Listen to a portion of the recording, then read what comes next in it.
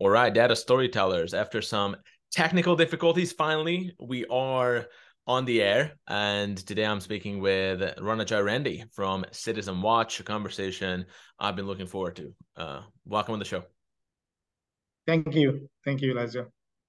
Fantastic. So look, today we're going to just explore a vista of different topics in data science and analytics. You and I spoke multiple times, both after you attended the masterclass. We had some follow-ups as well. So first of all, would you mind giving just a quick introduction into what you do and your role over at Citizen Watch? Sure. So I am officially VP of Data Analytics for Citizen Watch America. The task that I've been given is to build the analytics practice for the organization. So I'm working with different stakeholders in different business function, as well as with my team, is to build this analytics capability for the company. Mm-hmm. Got it. And how did you get into data science and analytics? What was your journey into the craft? Sure. So I've been always working in the data, always. So for last 20 years around, when I look at my journey until this point, so I see this in kind of three different phases. The first phase, which I called, is like building the base, where I used to work with, building data warehouses, data pipelines, working with transactional data, operational systems, kind of get a feeling of how to organize data for usage. And I realized very quickly that that's very, very important for any kind of data operations for future. The second phase, when I moved into more of building insights, where I kind of, generating predictive, descriptive insights, work with machine learning models, works with visualization tools, led a team of analysts, data scientists as well. And that's the first time I kind of came closer to the business stakeholders, trying to understand their problem and from there to generate insights. That's the kind of my beginning of data storytelling at that point. And the third phase for first last few years, what I've been doing is more building a practice. So this is like building on overall analytics practice, creating analytics rigor for the organizations. And the most important asset I work today are people. Okay, there you go. So there was definitely an evolution of your responsibilities. So here at the Data Storytellers, I mean, ultimately what we're about is professional development for data science and analytics people. And I'm just looking at your background now. I'm glancing at it on your LinkedIn. So you're a lead data scientist at Canon, so between 2013 and 2016, Bloomingdale, Sidecar, Anheuser-Busch. So this is when you were actually like a global manager at that point too. So you became a VP of analytics, like a brand that actually, people know. So that's like a pretty big jump. So for you, was that development intentional or just kind of organically the responsibilities called you to, okay, now you got to get to the next step? Because a lot of people do stay in, let's say, staying data scientists, staying in a technical role. So what was your main motivation to branch off into the more people-oriented side of the craft? Sure. So it was intentional. Let me tell you that. It's kind of helped me throughout my journey as well. But as I was working with more data and analytics and insights, what I found is what I'm more curious about it. What happens to these insights when it goes to the business? And for a long period of time, I was completely in dark about it. I really do not know what happens. I generate a lot of insights, really cool algorithms and stuff like that, but I really don't know what happens to that. And I was always very curious. And as I'm started having more and more conversation with business leaders and business stakeholders, I get an idea that where it's kind of sometimes get lost and sometimes really being used. And that made me feel I can be more effective in that kind of position, in that kind of role, where I can use my technical backgrounds and knowledge, but use it for doing some craft on the business side. So that kind of helped me to push towards this kind of role in my journey. So how did the challenges evolve, right? Because I imagine that you have very different challenges as a data scientist than as someone actually leading a function and who's responsible for driving the success and the business impact of that function. Yeah, I think that's still a gap. I will say still a gap between data and business. So we have heard this term a lot of times, data-driven decision making. I think we always use it. You can see it in people's resumes everywhere. And I think for past a decade, a little bit more as well, we have done revolutionary changes in the data part. We have an awesome right now data infrastructure system, and we have like cool algorithms. We have state-of-art visualization tools. So we are doing a lot of progress, and LLMs kind of making a big impact right now, and we are continuously striving to build that part of the journey. What we are not focused is on the decision. So what I felt always wherever I got a little bit of success in adoption is when we start from the decision and move towards navigate towards the insights and ultimately to the data. So that is the biggest challenge, and this is not easy. I know some of the companies are already working in this area, but this is a very complex problem because this is not a tool, this is not an algorithm, these are really people whom you need to transform, and you cannot do it by yourself. So you need a lot of skill set in terms of partnership, alliance, kind of bringing a change in the organization, get a buy-in from your executives of your leadership, get a lot of sponsorship, a support across the organization. So I think it's a hard task, but I think if wherever we can make progress in this area, will be very, very good for any data analytics practice in future. 100%. And, I mean, today, especially with all the trends like generative AI, like people are like excited about this, or at least intrigued. But then what you find as a senior data analytics professional is that it's not enough. Like that excitement, that kind of intrigue or interest is not enough. It's really about, okay, how are people going to use these solutions? Where's the real investment? So if you look at this like landscape of the main challenges, where do you see those main bottlenecks? So let's first maybe look at the disconnect between business and data analytics. How do you think that data analytics is still being seen in an organization from non-technical stakeholders? In their eyes, what is data analytics? What role does it play? What is their general experience with data science and analytics in the business? I'll say that it definitely differ from industry to industry and maybe company to company as well, wherever the maturity is. But a lot of time, I thought that data analytics is seen as a extension of an IT function a lot of times. So it's like a technical support for them. And I think that is a wrong position where you can put data analytics to create a real impact within the organization. And I think there are some challenges in that. The first part is what I think as a leader as well as a practitioner of data analytics is to get something called business literacy. We talk a lot about data literacy within the business community, but I think it's equally important to have a business literacy for the data analytics professionals. I need to know where my business is going, what's their challenges, what is their strategic goal. That's very, very important for me. I think that is number one. The number two, I think, is the ownership. And when I'm saying ownership as a leader, I'm always very satisfied while delivering solutions. I think the ownership comes to the fact when I actually own a common business goal, maybe generating revenue or reducing cost or something like that. I think that is very important for analytics to be centralized part of the business function. That is my second point.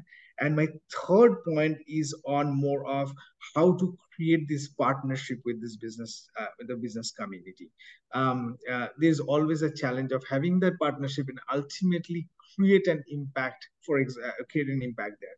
For example, if I can create a partnership with my marketing head, for example. Now, how to channelize, how to share a common goal, how to create a common planning and prioritization technique so that my analytics roadmap kind of mimic what the marketing wants to do, and then we share the same thing. And this is easy to say, it's very difficult to do as well. So I think these are the 3-4 things I think is a bigger challenge in terms of how data analytics will be perceived as well.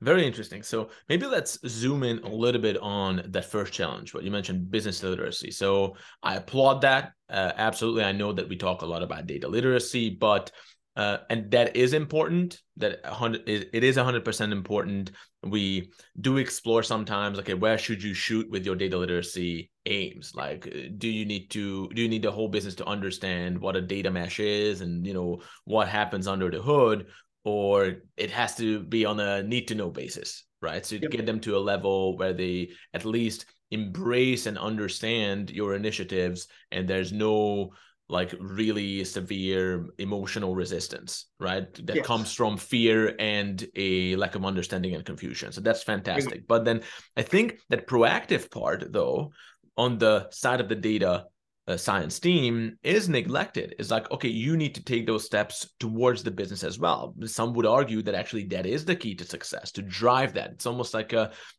triggering that principle of reciprocity. If you take the steps towards your stakeholders and you make that gesture of really getting to understand the anatomy of the organization and their motivational levers of each of those stakeholders, they kind of return in kind, that favor. So first of all, how do you acquire that business literacy? So I imagine that there are like general patterns in each business, but you need to be specific about the intentions and the goals of your specific organization. What have you found work best in terms of finding that out? Like, who do you need to talk to? What kind of questions you need to ask? What are your best practices to embed yourself in the business to gain that visibility? So this is my approach, and I think it works pretty well for me. I straight go to my C-level executives first, to that leadership, to understand what is your goal for next 3 to 5 years. Yeah, they cannot give a real clear answer about it, but what is your strategic goal for maybe next year even? What are you looking for? And from there I get a very, very high level picture of where the business is going, what are the pain points, what are the things that they are anticipating and they're going to change. Then I go to the next level of leadership, who are more at the mid management level, practitioners. They're working with a team that builds like supply chain or marketing or merchandising. I kind of sit with them to create a matrix of what they want to do. What is their goal right now? What is their tactical maneuvering they're trying to do? What they really don't know and what they want to know, but they do not have the enough information to make a decision on that. And above all, I think how are they making the decision today? I think that is important as well for me to understand. Like, for example, if you look after pandemic, supply chain departments functions have a very different challenge. If you look after pandemic, marketing has a very different challenge as well. So they have completely different kind of pain points, goals, and they're making, all of them are trying to make like tactical maneuvering. And that's where I want to be. Whenever you're trying to do that tactical maneuvering, I want to be part of that. I just don't want you, I don't want to be an audience, and I don't want you to be an audience of the data analytics as well. So I think that's where I kind of started. And this is not a one-day process. As you go and continuously build that relationship and partnership and conversation and work together to create a matrix together, I think that's where you learn and you kind of gain your business literacy from there. And then it's a collaborative, and they kind of get the literacy, and that's kind of collaborative discussion. And not 100% foolproof. You can fail and you can be pushed back as well. That happens. And it's almost like a good thing when that happens. When the pushback happens, when that kind of friction happens, a lot of people shy away from that. But in fact, what we found is that is almost like a signal of success, that there is real engagement there. I mean, the worst thing that can happen is when people just silently nod at everything that you say, data, yes, algorithms, AI, yeah, fantastic. But then they are basically tuned out.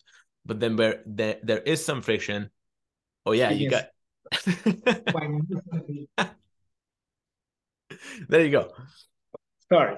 Yeah. There you go. No problem. So yeah, as I was saying, that getting that friction, getting that pushback is actually a good sign. That is a signal of real engagement. And people just silently nod automatically, then that is fake reassurance. That just means that they don't really care. So when you get pushback, there's some real exchange happening. Would you agree?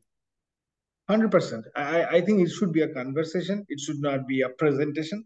from my end or from their end as well. I think wherever we have more engaging conversation, and in some point they may not need any insight at that point. I mean, they may know already what to do for this, and something may be planned already which they do not want to change.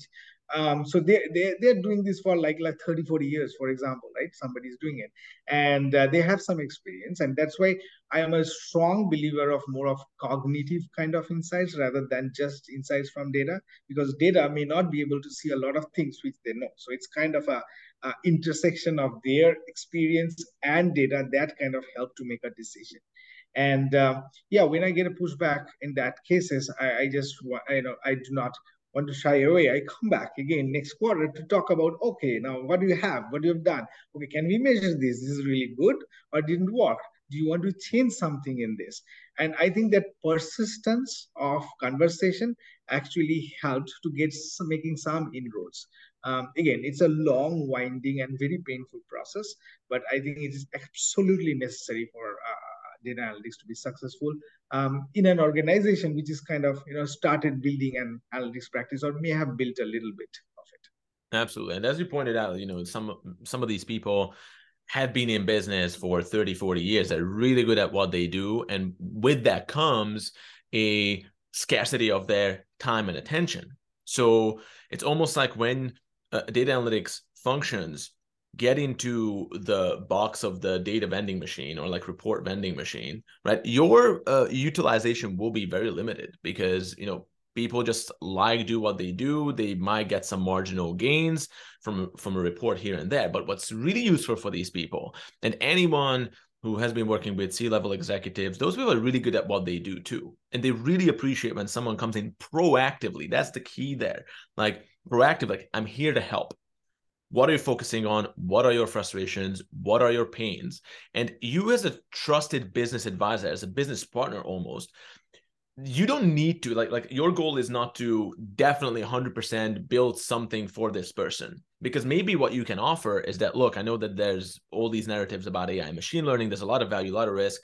I can tell you that actually right now where you are, where the business is at, don't be anxious. You're not really missing out on anything now. Maybe next quarter we can revisit, but you guys are in a good shape. Maybe I can help you with this small thing here and there. But if there's like a huge opportunity, and they will really appreciate if you just give them visibility and offer your service as really like not even like an internal consultant, more like an entrepreneur. It's like, hey, I'm here, here's this whole function, and we can really help you. So getting into that kind of conversation, which is a very different quality from what we see from most businesses.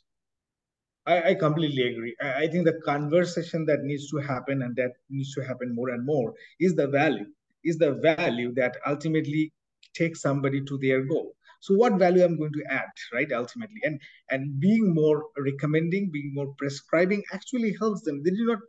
There are different kinds of leaders, right? Some people are really anxious that, oh, I'm missing out on AI, so give me something of AI so that I have it in my portfolio. That's one kind of course. And then there are others who really don't care because they are doing really good with their function. The question is, you need to tackle them in different ways. I mean, but what do you need to offer them, as you mentioned very correctly, proactive and being more prescriptive and showing the value.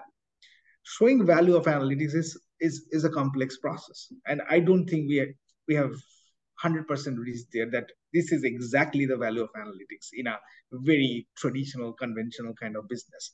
But whatever we have, I mean, a very simplistic, very elementary, if we can show that this can bring in this, which is your gap, that will really help them to get them into their function to work with data analytics at that point, rather than just giving AI, just giving a report, just giving this thing, always kind of put us in the sideline. Yeah, exactly. Like you drive yourselves to the sideline, but it's not necessary. So people are more open to work with data analytics in a meaningful way if you position it right. And you are the leader, you are the representative and the ambassador of that function. So your posture towards that conversation and relationship will really set the tone for how the business sees it. It's very important. I think being an evangelist of data analytics within the organization and socialize it as much as possible, reiterate, talk 100 times and let it be more of a conversation. Let them ask questions. Let them make them curious about it.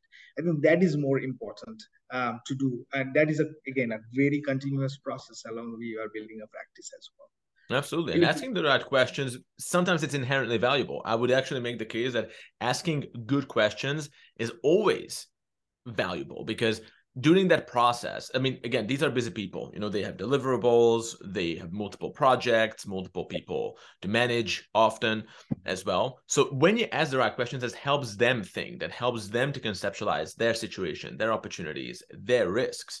And then if you can also add something, because you can build amazing things with technology, or just give them visibility of what's possible, immediately you became valuable. And it can literally be like a 10-minute conversation. And that's how they will see you each touch point. That kind of leads to that second point that you mentioned of ownership of the business goals. So that's like more about the organizational structure, I imagine, and the incentives built in. Can you just talk a little bit more about that? Like, how can you achieve that ownership of a business goal as a data function? What are some of the steps there in the process? So I have experience in one of my organization work team to do something like that, and I think that is fascinating. Basically, because it really drives me as well.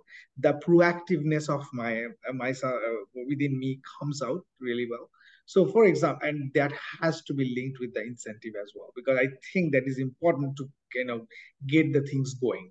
So if I have like 4 targets in a year, yeah, of course, one of them is to build my practice, to get the new technologies, the 9 new teams, deliverables. Yeah, awesome. Everything is great. If I even keep one or even two of the goals to be shared with one of the business function goals, for example, if I can take from marketing, what is the goal of marketing? Maybe just optimize their spend. If that is the goal. If I share that goal with them, I will be very, very invested, and they feel secured as well because they know that I'm invested in their goal as well. So I'm going to put all my resources and all my energy there. I think that is very important.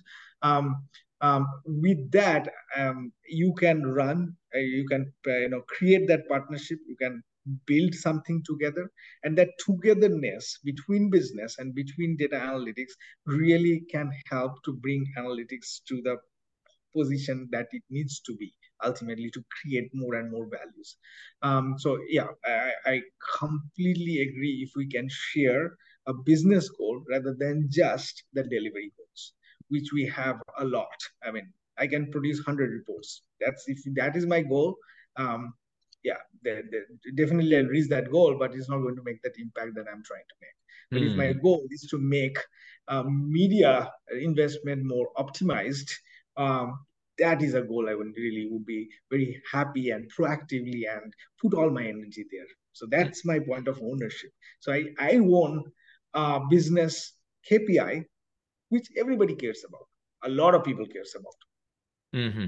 So on the flip side of that, maybe we can spend just a minute on talking about managing a data science team as well. Mm-hmm. So how does that translate into motivating your own team and make sure that they are invested in the right things? Because again, what we find is that people, technical personnel, right, a lot of times can fall into that type of tunnel vision where they kind of lose sight of the big picture, which does compromise your relationship with the enterprise as a function. So do you have any observations, best practices on how to make sure that your team is incentivized the right way as well? I think it's very, very important. That's why to have a right mix in the team. I mean, there will be data scientists who are obsessed of getting an algorithm to certain accuracy or doing it in a certain way that is very optimized. And I absolutely we need that. Without that, we cannot really do anything, right? We need that obsession in the team. We need another part of the team, which is more of which I say as data translators. I mean, they kind of pave the path. So if I have this goal of optimizing media cost for my organization, if that is my bigger goal, we can create like multiple projects within that to do that, right? And each one of them should be actually a combination of a translator and a data scientist or an analyst or a visualization expert or an MLOps person or a DevOps, whatever it is. I mean, ultimately, with all this work, we are creating one product. We're not creating an algorithm. We are not creating one dashboard. We are creating a product that is going to create insights that will help to drive the business goal. So the right mix in the team is, I think, is super important, because all these skill sets are equally important to an analytics team. We need a very good data scientist or an analyst who are technically very strong, who are obsessed of getting the technical things right. We also need the business translators or data translators who can translate that to a packaged product, which can be used for generating those insights and help me to reach to that goal, and the business leaders as well.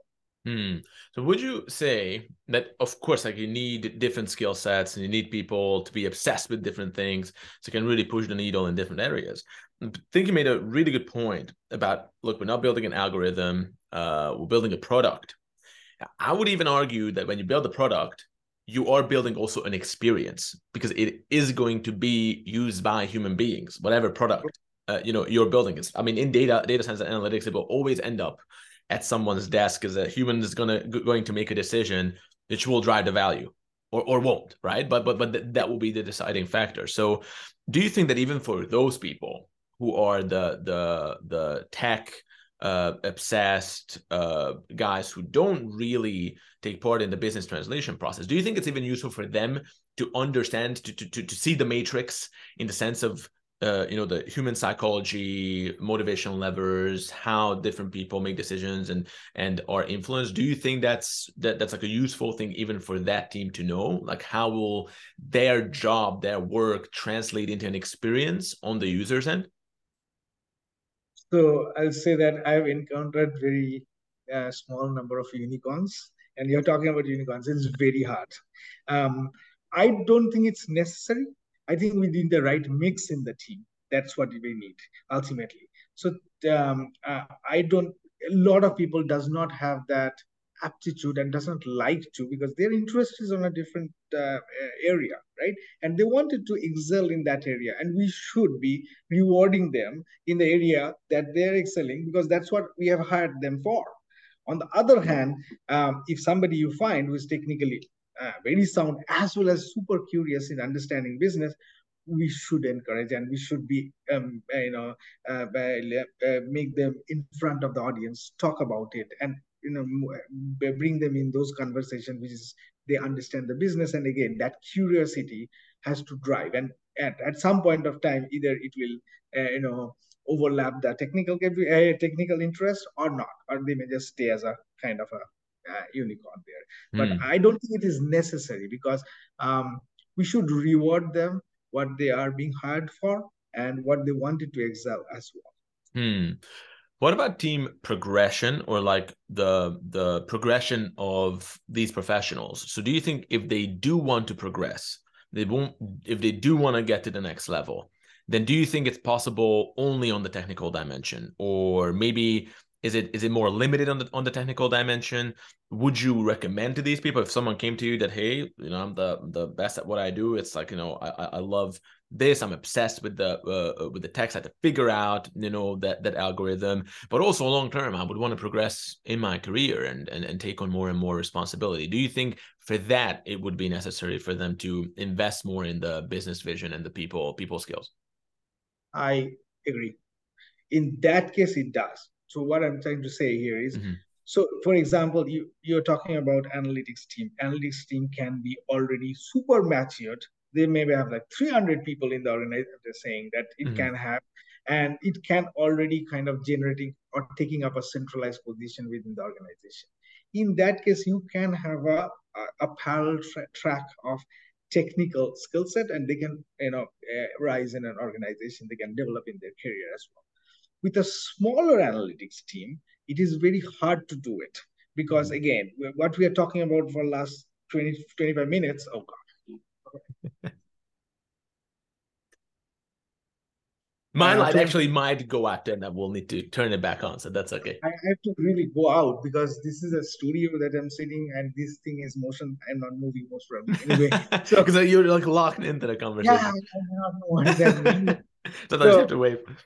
Yeah, so the thing is, what I'm trying to say is, so that it is smaller, that we have been talking about last 20-25 minutes, is about the value of the analytics. And the value of the analytics is always, we are trying to perceive a value of the analytics in terms of business metrics. And when we're talking about the business metrics, there is a higher chance that if this technical person goes towards more business side of it, or have a combination of it, a higher chance of getting successful in their career, and go up in their organization as well.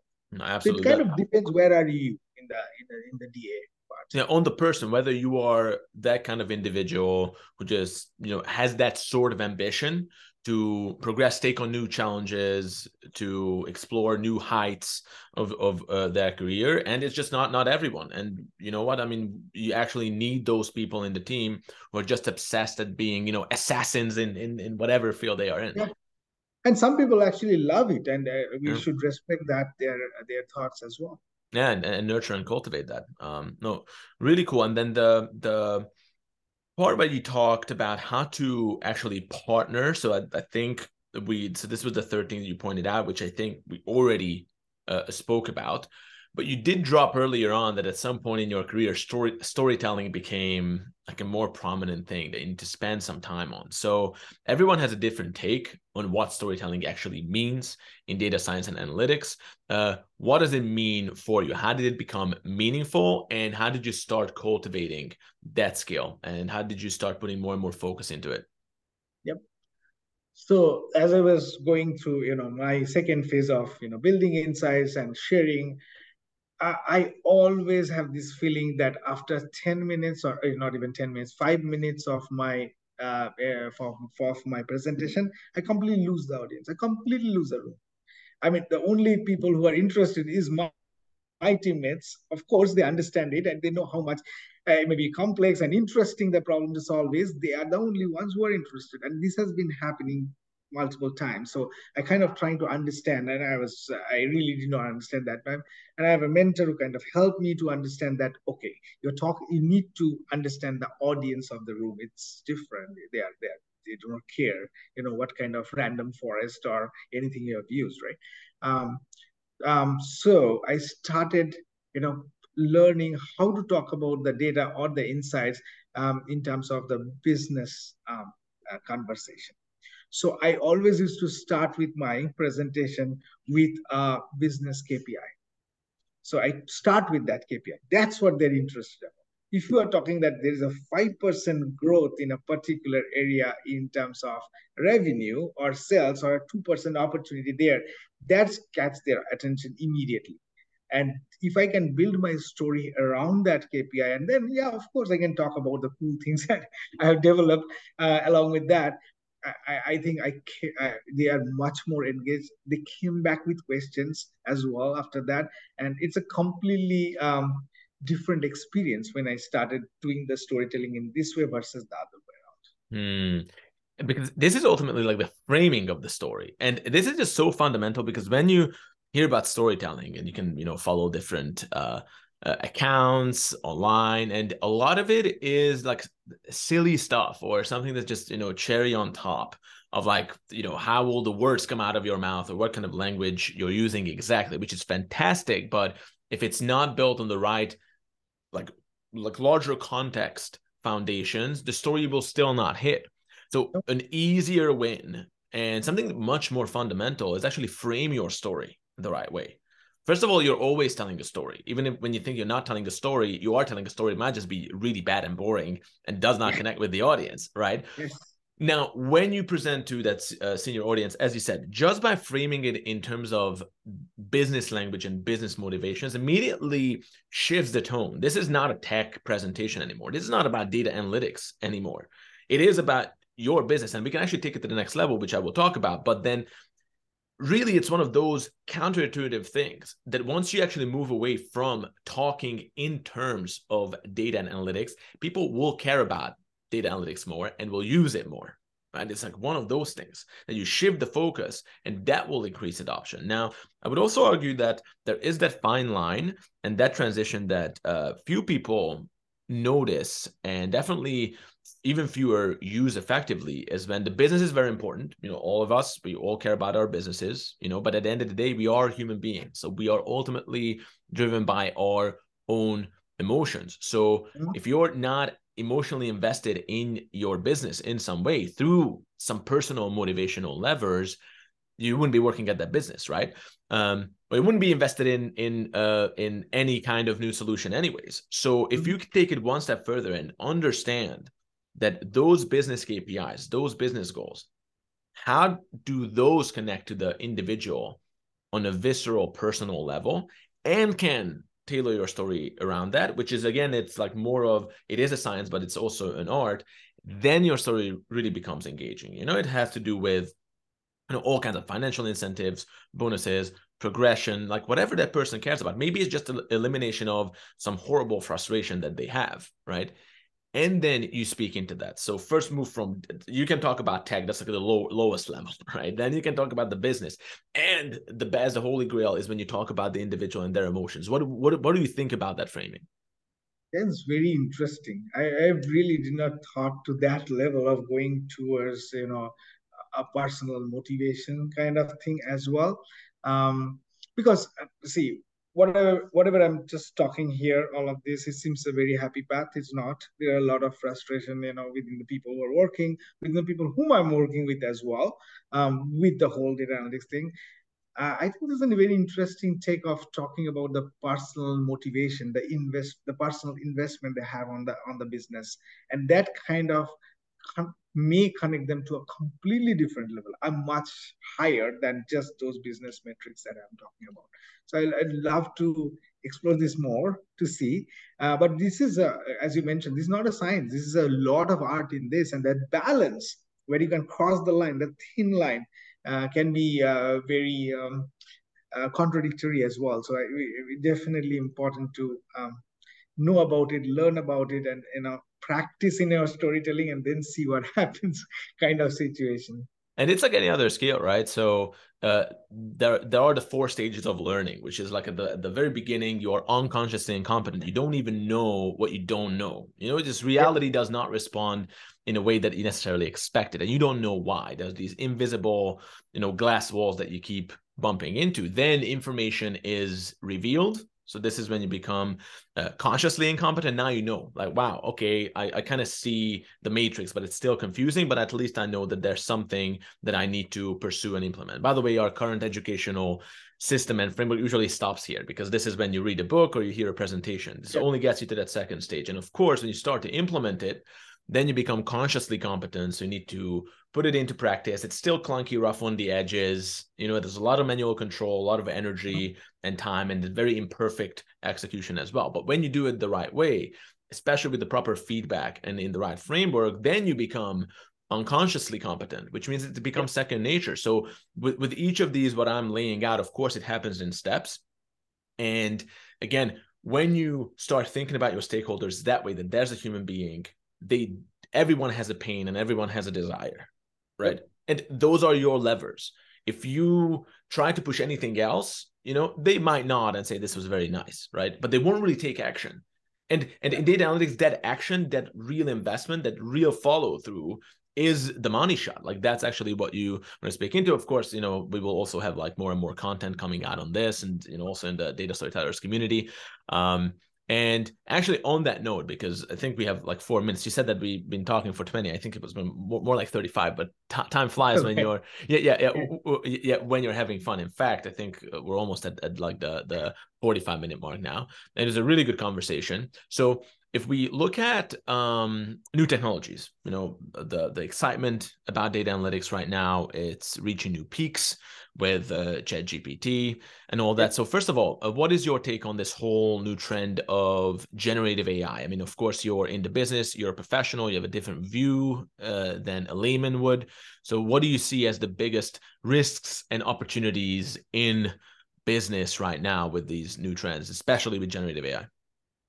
So this is my very simplistic take on this. I think the buzz is because ChatGPT or LLMs, they are creating something which is very close to business language, which they are actually speaking a language, not any number or chart anymore. So I think that's awesome in that sense. I think, of course, when you are talking about actually using it as a business, this has to be commercialized. There has to be some compliances around this, because this is like a wild horse right now. I mean, you can go anywhere and bring anything out from there, which is the power of this kind of technology. But at the same time, what it does is, when I'm talking about from business context, I have very specific things to answer to business and a very specific route to go there. And there, I do not want anomalies. I do not want outliers. I do not want random talks, noises.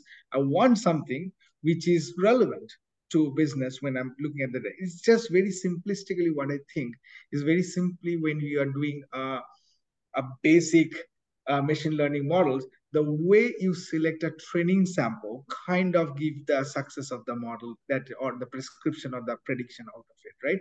To the context of your business. I think that concept is still there. What kind of sample you are trying to build on is going to give the result that is useful for you or not useful for you. I think that has to be first packaged into a commercial product. And secondly, the compliance part, I think I 100% agree, because there are so many things coming out every day. You have no idea which one is real, which one is not real. So that's important.